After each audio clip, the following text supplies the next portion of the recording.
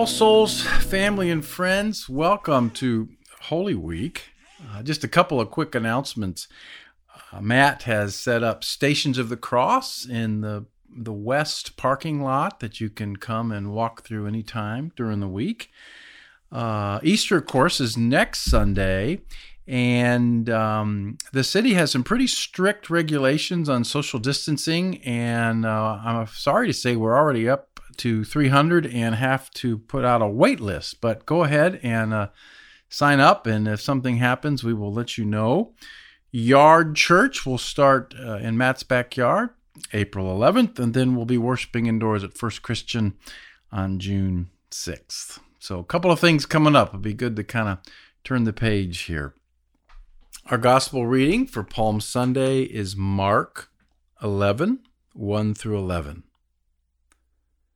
Now when they drew near to Jerusalem, to Bethphage and Bethany at the Mount of Olives, Jesus sent 2 of his disciples and said to them, "Go into the village in front of you, and immediately as you enter it, you will find a colt tied on which no one has ever sat. Untie it and bring it. If anyone says to you, 'Why are you doing this?' say, 'The Lord has need of it, and will send it back here immediately.'" And they went away and found a colt tied at a door outside in the street, and they untied it. And some of those standing there said to them, "What are you doing untying the colt?" And they told them that Jesus had said, and they let them go. And they brought the colt to Jesus and threw their cloaks on it, and he sat on it. And many spread their cloaks on the road, and others spread leafy branches that they had cut from the fields. And those who went before and those who followed were shouting, "Hosanna! Blessed is he who comes in the name of the Lord. Blessed is the coming kingdom of our father David. Hosanna in the highest." And he entered Jerusalem and went into the temple. And when he had looked around at everything, as it was already late, he went out to Bethany with the 12. The word of the Lord. Sandy and I watched a TV show recently where an age-old family drama played out. A 30-year-old son, desperate for his father's approval, shows off his new restaurant. The father, unimpressed, tells the son he is wasting his life. Why won't he just come back home and work in the family business? Well, the show is a kind of a musical, and the son begins singing a song called "Numb" by Linkin Park. "I'm tired of being what you want me to be, feeling so faithless, lost under the surface. Don't know what you're expecting of me. Put under the pressure of walking in your shoes. Every step that I take is just another mistake to you." A woman wrote a memoir exploring similar themes, and she has an experience she calls an awakening, where she realizes she's not really living the life God called her to live. Rather, she's living a life others expect her to live. And she asks, "Why do I silence my real self? Why do I work so hard to fulfill others' expectations? Why does it matter that I please everyone?" Well, she goes on to write that she feels like she's been living in a deep sleep, unawake to the real calling God has on her life. This business of following God is not easy. Jesus calls us to follow him. He says, "My sheep hear my voice." And being a Christian, of course, means learning to discern, follow God's voice. But that's not easy. It's not always easy to tell the difference between the shepherd's voice and all the other loud voices that are telling us what we should be doing in our lives. Jesus even knows this tension. His beloved fellow Jews had a very clear idea of what the Messiah was supposed to be like. A Messiah was supposed to be a great military and political leader like Judas Maccabeus. They'd ride in Jerusalem, raise up a revolutionary army, overthrow the Romans, and put Israel back in power again. And when Jesus arrived in Jerusalem for Passover, his miracles and his teaching had awakened hopes that he indeed was that kind of a Messiah. And so it was not that surprising that as he began to ride that donkey up the Jericho road from the base of the Mount of Olives and entering the east gate of Jerusalem, that a crowd begins to appear. It was Passover. Tens of thousands of pilgrims were in the city. And word had gotten out that this miracle worker was coming to save Jerusalem. And when Jesus appears, they wave branches. That was a traditional way of greeting a conquering hero on a triumphal ride into the capital. And the excited crowd sings psalms of praise as he rides in. Hosanna, they say, blessed is he who comes in the name of the Lord. Blessed is the coming kingdom of our father David. Hosanna in the highest. Hosanna means God, save us, or God, help us, or God, rescue us. The crowds want the Son of David to do for them what the first David did. Save them from their oppressors. Give them power back. And the crowd is sincere. The crowd's devout. The crowd is scriptural. And the crowd is also projecting onto Jesus what they need and want him to be. At this point, they don't grasp God's strange calling on his life. And by the end of the week, they will call for his death. He will never waver. He will never bend. He will refuse, though, to become what the crowds want him to become, because he knows the Father's voice and he obeys.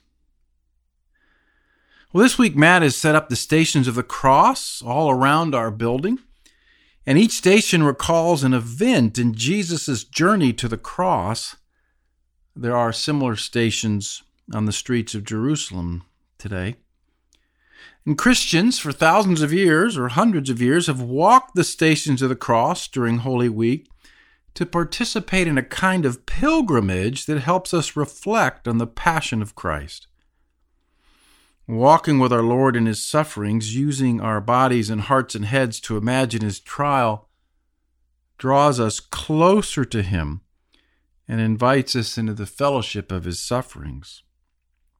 And this pilgrimage helps us prepare for the crosses we have to bear in our own lives. And I hope you can spend a few moments walking the Stations of the Cross this week. Now, actually, I don't remember if the first station is Palm Sunday or not, but we can learn much from reflecting on our Lord's journey that Palm Sunday. He shows us how to stay true to God's call on our lives, even when well-meaning people tell us we should be doing something else. How does he do it? Well, Jesus starts with Scripture. He stays true in this moment because he spent his whole life preparing, and he's been saturated in the Word of God. He knows the many Old Testament prophecies about the Messiah's triumphal entry into Jerusalem. He knew that Zechariah had promised that the Messiah would stand on the Mount of Olives and that the Messiah would come riding on a donkey. And so it's almost like there's a choreography going on where he is living out the scriptural prophecies. He's making sure that he does. His vision, his life is shaped by these scriptures. And that's so important for us. What you are, who you are, and what you're to do in the world starts with Scripture. And so, like Jesus, we need to get to know the big story of Scripture so that you can find your place in it. I think this is a great challenge today. Many Christians are not shaped much by Scripture anymore. We're much more formed by social media and TV. And that way we kind of allow the crowd to tell us who we are and who we should be. You might just step back this Holy Week and ask, how is Scripture forming you? Where are the places in your life that you are engaging Scripture? Have you drifted away from that during the pandemic? now's the time to come back, to make time in Scripture an important part of your daily life, to be in small groups where you're studying Scriptures, to be listening to the reading and the proclaiming of the Word of God in worship services. Well, second, we notice that Jesus is mostly silent. We don't know what Jesus is thinking about on this Palm Sunday ride in Jerusalem. He doesn't say much. Certainly he knew that he'd soon disappoint the crowds, that he would end the week dying alone, save Mary. And he could have talked and stopped along the way. He could have had conversations with the disciples. He could have preached to the crowds, but this wasn't the time for that, and he mostly remained silent. You know, there is a time for talking, there's a time for explaining and teaching, and then there's a time to remain silent. And if you find yourself on a Palm Sunday ride today, maybe you've been happily kind of asleep to God's call on your life, but you've just been doing everything everybody thought you should be doing. But for some reason, you're starting to wake up. You're hearing God's voice in a clear way. You're seeing things in Scripture that apply in a fresh way. You're beginning to grasp God's calling on your life, but everyone may not understand that calling. Some may even be mad at you for following that calling. Well, it's probably good to be mostly silent as you figure all that out. Now, Jesus, of course, is the Son of God. He doesn't seem to have even one person around him who understands what's happening, and he faces this entirely alone. We are not Christ. We need one or two close people to help us discern what God is saying to us. But beyond that, in these times of following against the crowd, these times when we're stepping into something God has invited us into that other people might not understand, those are not times for a lot of talking. That's not the time to tweet things and post things. There's a time to be silent and walk out what God has called you to do. Well, lastly, a last reason or way that Jesus is able to stay true to God's call is he ends the day at the temple. The text says, and he entered Jerusalem and went into the temple, and when he'd looked around at everything, as it was already late, he went out to Bethany with the 12. Jesus could have gone other places in the holy city, yet he ends the day at the temple, the place where God's presence dwelt, at least for the last few days of the Old Covenant. Jesus seems to have loved the temple. When he was 12, his parents found him sitting at the feet of the rabbis on the temple steps. He says, "Didn't you know I'd be in my Father's house?" So Jesus, in a way, found his calling in his Father's house, and now he finds strength to carry out his calling in his Father's house. Now, for New Covenant believers, the temple is the body of Christ, the church. One of the ways that we find strength to hear and obey God's voice is by going to that temple, going to the church, worshiping with the body of Christ. And may this building that God is providing for us be a holy place where we, like Jesus, find strength to discern and carry out our callings in the world. A friend once told me, he said, I wish you would just kind of stand up and tell us what we're going to be doing in this new building. Well, my vision for the church is slightly different.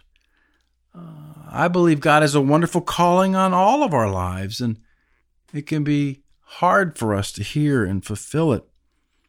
My dream is that this new home be a place where we're saturated in Scripture, where we learn to live within the story of Scripture, and our calling becomes clear when we understand what God's doing in the world. My dream is that this place be a place where we have those intimate conversations, where we discern what God is calling us to, and then have the peace to be silent. My dream is that this be a place where we do worship, and that as we worship, the voices of the crowd fall away, and we truly hear and obey the voice of the Good Shepherd. God does have a calling on churches, and I think you see that throughout Scripture. And our church family, we need to hear what God has to say. But we also need to be careful not to just follow the crowd, right? I mean, this first year when we move in, there'll be all sorts of ideas and conversations and dreams, and they all might be very well-meaning. They might come from us. They might come from our neighbors. We could do this. We could do that. But I think we need to be very careful not to react to the crowd, but to listen to Scripture, to stay kind of silent, and to worship. And out of that, God will show us where we're going in the years ahead. Let's pray. Lord Jesus, we begin this Holy Week with you, and we want to walk with you all the way to the cross and the empty tomb this week. Lord, I ask right now that you would use this week, that we could clear away a little of the clutter, that we'd spend time in Scripture, that we would have holy conversations, that we would worship, and that out of that we would know a little bit more clearly what you're calling us to be and do, and have the courage to stay true. In your name, amen.